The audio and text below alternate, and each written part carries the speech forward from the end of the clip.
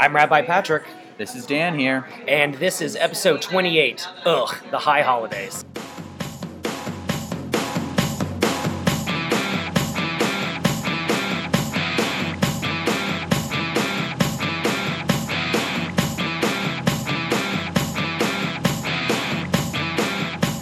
Good morning. We are recording this live from Perk in Bon Air.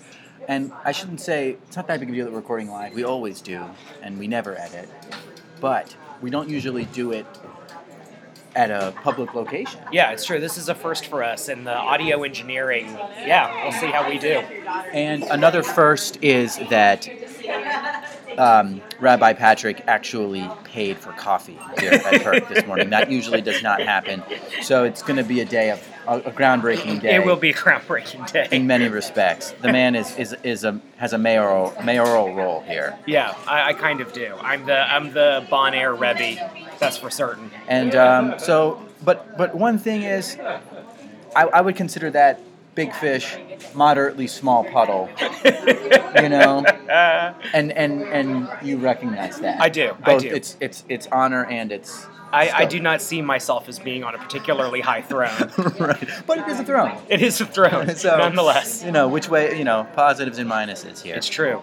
So today we're going to talk about the high holy days, and which is fitting because we're right in the middle of them. Yeah. But I'm going to, for the most part, get out of the way here of Patrick. He has a message to deliver. But I think before we do it, let's set the context for just casting a wide net to our listeners. Sure. I come here from Mars, and somehow I'm interested in Judaism. As one, I think would be. And if you were a I Martian. speak English. Right. So I can Somehow. ask you. Yeah. Somehow I speak English. And I say, what are these high holidays anyways? What are they? Well, so the interesting thing is that Rosh Hashanah, so the head of the year, Rosh's head, Shana is year, actually wasn't the beginning of the year, the calendar year. It wasn't the key moment. The Passover was actually the key moment. But we took the Rosh Hashanah and the idea of multiple New Years from the Babylonians. And then Yom Kippur, which is coming up, is a Day of Atonement. What's interesting about Yom Kippur... So it's the pairing of the two. It's the pairing of the two. I look at it this way. Rosh Hashanah is the buffet. Yom Kippur is the diet you go on afterwards. Okay. Right? So Rosh Hashanah, sweet new year. You begin becoming reflective. Yom Kippur, Day of Atonement, that's when it has to be serious. That's the day of fasting. There are actually multiple minor fast days throughout the year. But Yom Kippur is the one that people know. So we think of that as the one day you fast. So what is happening now in this week between? So in this reflective period, we are supposed to be in awe. We're supposed to almost feel like we've entered into this higher state of spiritual consciousness, and into a position of deeper and deeper reflection. And so this is the time leading up to Yom Kippur when really it's almost like the car is driving and now it's about to hit the brick wall. This is when the impact happens. And Kol Nidre, the chanting of all vows, is when we're supposed to have that moment where it's almost like catharsis. It's almost like a moment of release.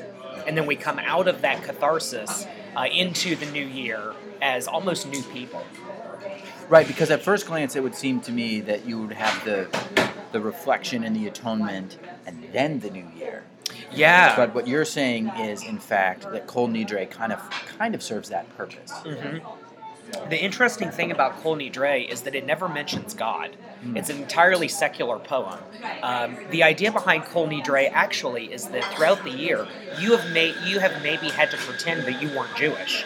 And you've maybe had to cross yourself or go to church or do these other things. So you are saying that any of these vows that you made, which were really for self-protection, they don't count.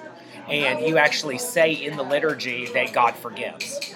And it's a very weird moment for me as a liturgist and as someone who officiates a service to be like, and God forgives.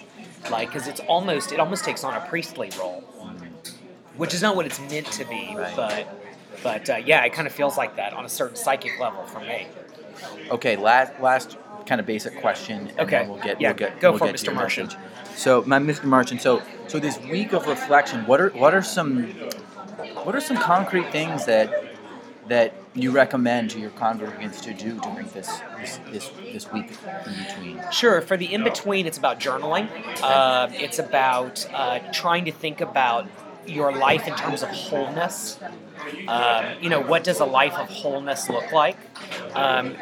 When I think, unfortunately, we treat Yom Kippur the same way that we treat the secular New Year, which is this is the year when I'm going to lose weight. This is the year when I'm going to whatever.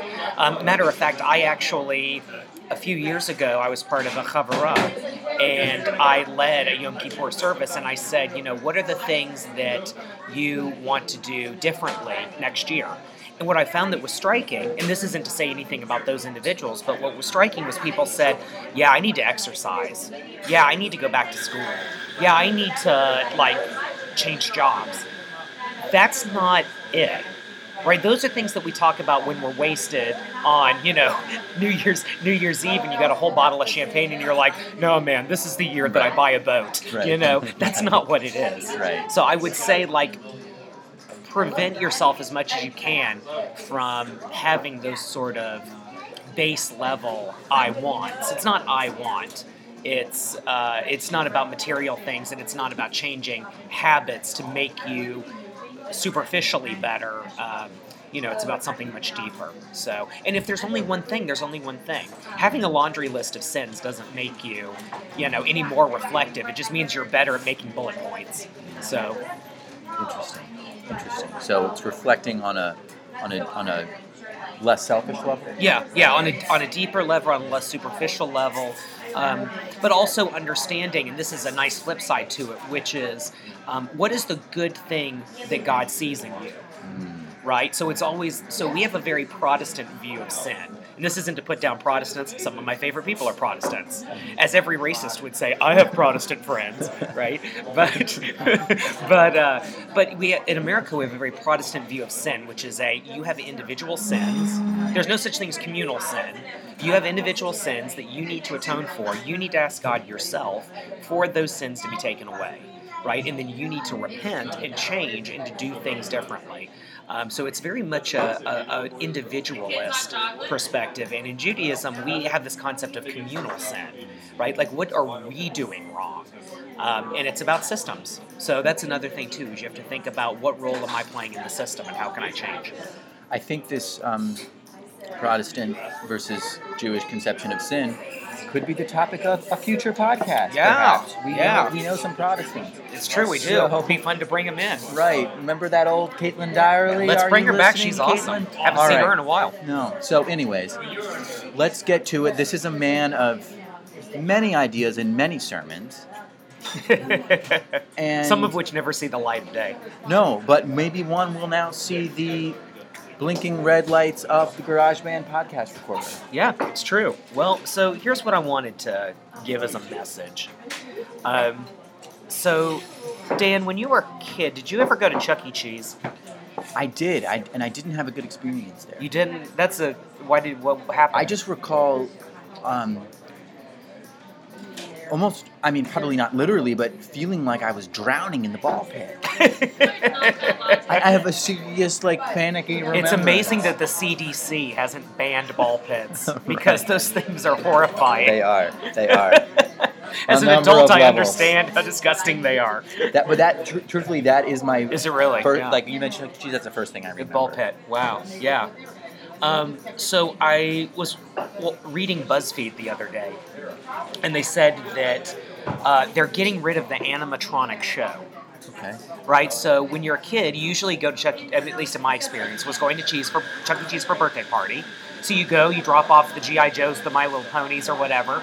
You go in the disgusting ball pit, and then at some point, some adult gives you a bucket of tokens, and you play your tokens, whatever. But then the amazing part, the magical part, which wasn't the pizza. Because pizza was gross. And back in the 80s and 90s, there were 4 kinds of pizza. Cheese, pepperoni, sausage, and the most disgusting looking vegetarian stuff that was just, yeah, and then you had the salad bar, which was really iceberg lettuce and a bucket of ranch.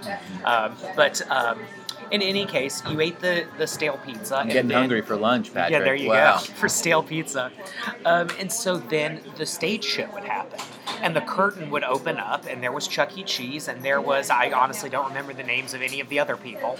There's actually a documentary about Showbiz Pizza, which was the predecessor to Chuck E. Cheese, in the hipster documentary indie world of amazing things. That is one of them. Just stop to think that all of the protons and electrons lined up just right, that you could be alive in a time that someone got the funding to make a documentary about Showbiz Pizza. Well, it's actually, this is probably the subject. We could do a podcast series on this, but I'm actually opposed to documentaries right now. Really? I'm down on the docs. I'm really down on the docs. Down on the docks. Let's do a podcast series on why you're down on the docks. As long as excruciating as possible. But So it is amazing. I agree yeah. with you that Yeah. is quite something. Yeah, it was incredible stuff. So it would open up, and they sang these public domain songs, right? Because they didn't want to pay for real contemporary songs. And I feel like kids were less hip than they are now. Like you maybe heard a song on the radio, but you didn't necessarily sing along. But now it's like music marketing is done to 5-year-olds, right? So it's a different world. So you'd hear these songs, and some of the animatronics were a little racist. Like I remember there's this very racist gorilla that played piano. And there was this guy named Luigi or Pasquale or something who played drums, and he was this horrible stereotype of what an Italian American must be. Anyway, but they played, and you freaked out, and you went on the dance floor, and you danced your little butt off. And then Chuck the rodent would say, "All right, kids, we'll see you next time," and then the curtains would close. Now, I don't know if you had this experience, but there was always that one kid who would dare another kid to look under the curtain. So you'd go up to the stage, and you'd have this sense of awe in front of the curtain, and you'd want to lift it up, but there was almost this terror of what would happen if you lifted the curtain, if you saw what was under there. And I was always too afraid. I was always like, no, I don't want to see what's going on behind there. So that curtain of mystery is something that existed in the ancient world. So in the inner sanctum of the temple was the Holy of Holies, and you had a curtain, and this curtain divided the inner sanctum from the outer sanctum, and the outer sanctum from the courtyard, and the courtyard from the rest of the camp, right? So the idea is that you have this Russian doll until you get into this holy sacred space, and only the Kohen Gadol, only the high priest, could essentially lift the veil, right? Because there was some sort of awfulness to it. Awful not meaning bleh, but awful meaning being in awe. Full of awe. Full of awe. When the Romans sacked the temple, it is said that they went into that inner sanctum. And by the way, the Israelites weren't necessarily that original in how they built temples. There's no copyright on architecture or mythology or anything at the time. So if you were an invader, you would have seen a temple maybe a little bit like this. You'd know, you just go in, and then eventually you get to the god. Well, when they opened the curtains, they didn't see the deity, right? They didn't see the statue. They saw effectively was an empty room. And so in lifting the veil, they saw nothing. That should be a spiritual message of, wow, this God is so transcendent and big and huge and whatever that a statue can't at all represent it, right? But I think the message that we have gotten now, as we have become more rational, as we have become an enlightenment people, as we have been influenced by individualism, is that there is nothing behind the curtain. You're right, there's nothing behind the curtain. There's nothing to be afraid of. There's no gods, there's no devils, there's no angels, there's no good, there's no evil. It's all morally relative. There you go. That's it. Nothing. There's nothing there. The inner sanctum is empty. Good. It's empty. There's nothing I have to worry about. So what does that leave us with? Well, what that leaves us with is, why be Jewish? What's the point? The inner sanctum's empty, y'all. There's nothing in there. So there's a lot of ways that you can think about that. So one is, well, because your parents were. Well, Does that work for a child where one parent's Jewish and the other isn't? Why not be Methodist or a Baha'i or anything else? Okay, so maybe the parent thing doesn't work or the lineage thing doesn't work. So maybe it's the Holocaust. 6 million people died. So you should be Jewish. Okay, well, that's profound. But it's also, in the words of Adam Shalom, a very famous rabbi, it's emotional blackmail, right? And what healthy relationships ever survive on guilt? They don't. If a couple came to me and said, all he ever does is tell me about the bad things that happen and that's why I should stay with them, I'd say that's not going to work. You need something bigger than that. So maybe it's that Judaism can provide you something in your life. Maybe there's some lessons that are good. Well, that's great. This idea of Jewish values. Well, that's great, but tell me what values Jews have that other people don't have. Well, education. We educate our children. Well, a lot of people educate their children. Well, we believe in God. Well, a lot of religions believe in God. Well, we believe in making the world a better place. A lot of atheists I know make the world a better place. So again, what is there? When we think as the organized Jewish world about what we are doing, we can't think about what are people choosing. We have to think about if people are choosing at all. And that's a huge difference. There was a time in our history where people decided what temple they went to, or what synagogue, or whatever, right? And it was about what's going to fit my family, or what's going to fit me where I am right now. Now, that still does exist. That's still very much relevant. But the growing trend is not which do I choose, it's if I choose. So what you have to do is you have to give people a reason. And, for some people, these reasons work. The Holocaust works. Your family was Jewish works. That's great, and I'm really into that. I'm glad that works for some people. But as we see down the line that doesn't work, we have to be able to respond to it. We have to get out in front of it. So what I am trying to say is that... Who's we in that sentence? We as the Jewish community, right? And when I say Jewish community, I mean anyone who aligns themselves with the destiny and the historical past of the Jewish people. So, are you circumcised or not? Don't really care. Are you the non-Jewish partner of a Jewish spouse? Okay, great. Well, then you're aligned with us. You're part of our people. You are a part of this thing. Oh man, that kid is pissed. So we have to get out in front of it. So there are a lot of different ways we can do it, and I'm very open to what these different things can be. Where I come from and what I think my contribution to this conversation can be is the curtain. That there's this curtain and there's this power behind the curtain. And that this thing is with us all of the time, and it is mysterious, and it is powerful, and it's captivating. There's a book called The God of Old by a teacher named James Kugel. I love the fact that one of the premier Bible scholars in America has the last name of a delicious Ashkenazi noodle dish. Again, even cooler than Hollywood pizza. Yeah. No, what was it called? No, wait. Chuck E. Cheese's. Chuck E. Cheese, yeah. The precursor. We just talked about Showbiz. Yeah, exactly. Too bad we don't edit. It's too bad we don't edit. Well. Yeah. But I think that keeps it fun. It's right. Raw. It's fresh. It's raw. It's artisanal. Yeah. It's seasonal. We're cutting open veins and seeing what spills out into podcast land. That's very appropriate given the fact that Yom Kippur used to be animal sacrifice. But used to be? Yeah, I mean still is in some. Bonnet Kodesh. We do animal sacrifice. If we do, it's news to me. Surprise! So that's why there's so much blood Come and guts on out down, in front of the Samaritans still do that, actually. But in any case, so James Kugel said that the God of old, like the way that the Bible understands God, is not the way the philosophers understand it. God is very much a physical, tangible presence in the world, and he described it as it is like there's this veil between our reality and another reality, and that the two realities sometimes touch each other. So you can be walking down the street and suddenly God shows up, right? You can be having a meal with a friend and suddenly it's, oh, I thought you were my friend. Oh, wait, you're God. Oh, wait, you're an angel, right? That this holy presence just bumps in, and that there's this moment of confusion.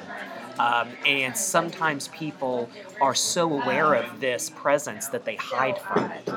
They try to run away from it. It is very tangible and real and earthly and grounded in the stuff of this world, even though it's behind this kind of shadow. And so I think of that as that's the curtain again, right? There's this curtain that divides this reality and another reality. And sometimes those realities bump into each other. So it's the mother who's sitting on a couch who suddenly is like, my child's in trouble. They just know. Somehow they just know. It's you're at work and you get an email from someone that says, I'm having a great day. And you just know, oh my God, no, like they're not having a good day. And you have no reason to know it, but you just know. Why is it that our bodies in times of trouble get superhuman strength? Why is it that when you are with someone romantically, it feels like there's this energy exchange and it's powerful and it takes you over physically, right? Why do we talk about two flesh becomes one flesh? We know that's not anatomically true, but it's true. There's just something that's about it, right? So there's this reality and this mystery and this power, and we have these texts and we have this evolving community who is responding to it. And Jewish history is a response to that. It is a response to there's this reality behind the curtain. And so for me, where I come from and where I feel I can contribute is to talk about that and to provide that. And really, when it comes to other things, to say, you know what, it's okay if we don't do it this way. It's okay if we cut out this thing. It's okay if we, sing this prayer instead of that. It's okay if you want to read the Torah this way, or we'll read this parsha instead of this one, because really the whole point is tapping into this greater reality behind the curtain that punks us, and it punks us because when you open the curtain, there's nothing there. And it's not that it's nihilist, it's not that there's nothing, it's that the something is so powerful that you can't see it. And, my message for the high holidays is don't lose that power. Don't lose that reality. Don't lose that myth. Don't lose that energy. Don't lose that oneness, that unity. Don't lose it. Don't sacrifice it. Don't say there's nothing behind the curtain, so I don't have to do anything, right? Don't say there's nothing behind the curtain, so, I guess I'll just go along with it just 'cause, right? Or because I feel like I've been emotionally blackmailed into it, or because of any reason. Allow the mystery and the wonder to captivate you. And let's do that. And other people have different ideas, and those ideas may be equally as valid as mine, and I'd love to hear them. So if anyone listening has an idea, if you think I'm totally off course, if you think I'm missing the point, if you've lifted the veil and you've seen something else, let us know. podcast@rabbipatrick.com. I think we're going to leave it right there. Awesome. So Happy New Year, Dan. Happy New Year to you. Take care, everyone.